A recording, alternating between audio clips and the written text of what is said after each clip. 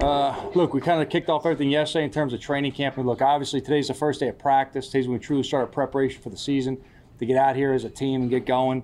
It's good to be on the grass. It's good to see you guys in person again. It's nice to have a sense of normalcy. Obviously, everything's not 100% normal. Still a lot of things we have to do protocol-wise and handle a lot of situations off the field. But in terms of the football itself, look, we're getting, looking forward to going full speed today as much as we can in helmets and T-shirts. So, again, that being said, we'll open up the questions. What is your plan with getting into pads and building guys up when you get there? Yeah, so there's a ramp-up period. So we really won't be in pads until next Tuesday, Jordan. So it'll be helmets and shorts for the next couple of days. We'll build into shells Friday, Saturday, shells following Monday. Then we'll be in the pads. We'll be in pads as much as we can be, even when it's not a live contact day. Just to get used to wearing the equipment, moving around, getting our players used to being out there. Coach, how much are the protocols, I guess, altering what you guys can do on a daily basis? Yeah, for the most part, it doesn't alter much. It really doesn't. Obviously, if a guy triggers and he's in some kind of protocol, he can't be with us in meetings, they go in through Zoom. That's still a little bit funky. I mean, look, Blake Martinez is outside the building right now. You sit in the linebacker meeting room and Kevin Shears, talking. It's kind of like the voice of Oz coming back over a speaker and Blake's answering questions. So it's a little bit different in that regard. But I think our team's, pretty good at changing and adjusting on the fly. It's something we dealt with last year to a degree. We've been in Zoom completely. Now we're kind of almost integrating some Zoom, some in person. Hopefully we can get everyone in person full time as much as we can. But in terms of on the field, look, there's protocols players have to follow. If you're not vaccinated or fully through the process yet of being vaccinated, you've got to wear that Oakley mouth shield over your helmet. When they take their helmets off, they got to put masks on. These are just part of the protocols. We have a number of guys who are waiting to be fully cleared. I know it'll be easier for them when they get through that process completely. But for right now, we all understand that, look, it is what it is. Okay, we've got rules. And we talk as a team, you have choices. All right, the league and the union afford you the choice of being vaccinated or unvaccinated. The reality is it's a lot easier to go ahead and live life as a professional player if you're vaccinated. If you're not vaccinated, you just have to follow all the protocols associated with it. And it's our job as a team to enforce those and educate our players along the way. Do you expect to be 100% vaccinated at some point?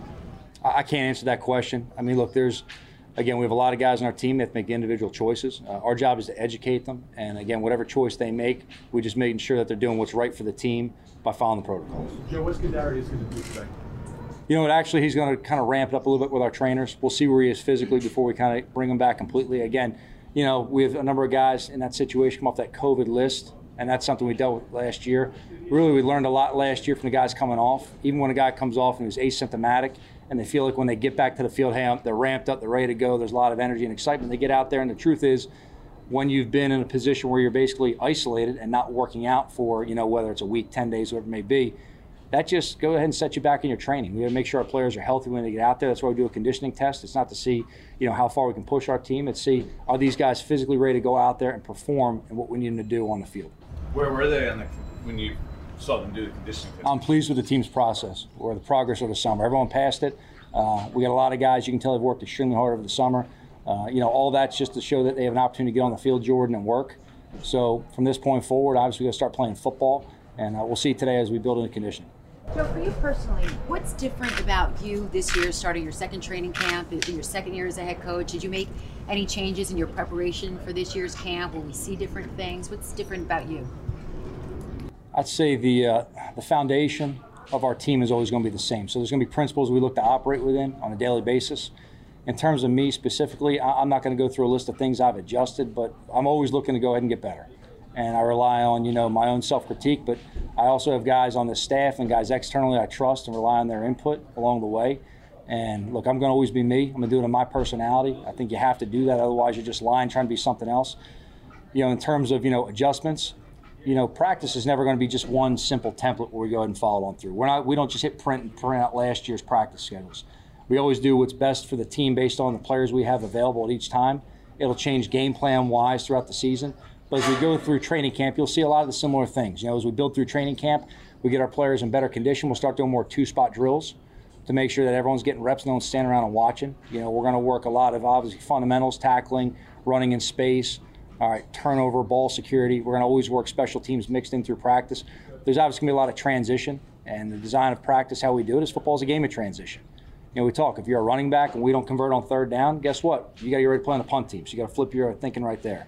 But we've got to learn as a team how to transition from offense or defense to the kicking game, and then drop the kicking game and go right back to offense and defense and move it. So there's a lot on our players every day in terms of knowing where to go, but That's part of the design. We don't try to make this an easy place. We want to make sure we put as much pressure on the players through practice as possible, and that when they get in the games, they've dealt with a level of adversity and pressure that'll help them operate better. Joe, does it feel any different representing the Giants out here in front of the cameras in person versus doing it over Zoom like your entire first season? It's more natural. I mean, look, we've said all along, whether it's the fans, whether it's dealing with the media, whatever it is, look, I like personal relationships. I'd rather sit out here and look you guys in the eye and talk to you just directly one-on-one than sit there and look. The reality is when we do those Zooms, there's sometimes someone's talking and there's so many screens on there, I can't even look at the face of whoever asked the question. So I like to look back at who asked the question and really just give them a direct answer. Joe, you were an assistant for many years, and last year you kind of stressed you want your assistants to be hands-on. Were you happy with the way that worked last year, and will we see anything different out here in training camp? So, or do you want your guys even to take another level with some of your assistants and be even more hands-on with some of these guys? Yeah, look, I expect everyone on the staff to coach. And everyone has to be an expert in their field, and I look at everyone as the head coach of their position. We have a number of coaches out here. No one's out here to carry a clipboard and just record things. Everyone's out here to coach and help our players. The goal of what we're doing is teaching our team. So I expect everyone on our coaching staff to coach every player at all times. I want there to be crossover. To me, it's important that, if Jerome sees something on a receiver, he helps the receiver out and give him a tip. Hey, every time you do this pre-snap, we know you're doing this. And then same thing vice versa. If Tyke sees something a corner's doing in press man, he can let him know, hey, when we see you do this, how we're looking to expose it. So, we want to make sure we get stronger as a group and as a team by working together. And with the offensive line, there's a lot of guys in that mix, the coaches. So, is there any concern that somebody does something in a drill and three guys yell at them at the same time? No, those guys work well together. It's important for me, the coaching staff, that we spend a lot of time meeting, that just we end up on the same page. When we walk out of the meetings, we all understand what's going on. Joe, I'm sure along the lines of the offensive line, knowing that you're not even going to be in pads until next week, and then you always hear traditionally about the O-line guys, talk to me in week 3 to see where they're truly at. How do you assess and evaluate that group? Because I know, with all the talk about every other position, I know how much emphasis you guys are putting on that development of those guys. How do you evaluate? Well, look, it's our job as coaches to evaluate our players however we can. In the spring, you're obviously not in pads. Well, we got to evaluate where they're at in spring as well. You have a ramp-up period through the NFL rules, so they're not going to be in full pads going right away. Obviously, as training camp goes on at all positions, the pads are on, the competition picks up. We get to have preseason games this year, practice against Cleveland and New England. That'll tell a lot about our team as we go forward.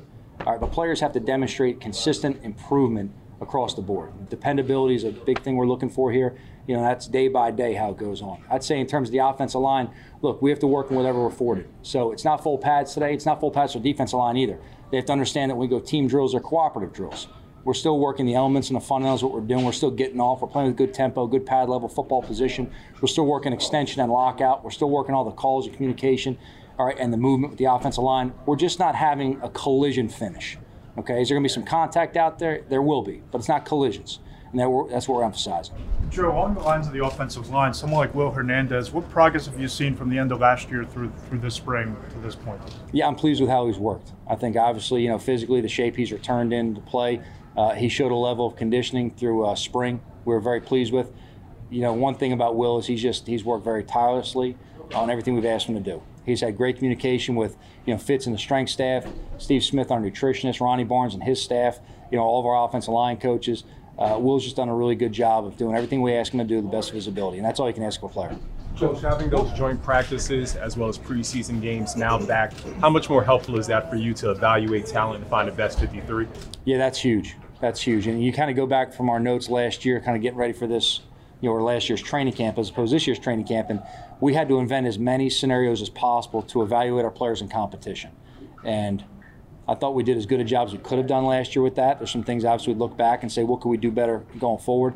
But in terms of having competitive practices, that's always great for the team.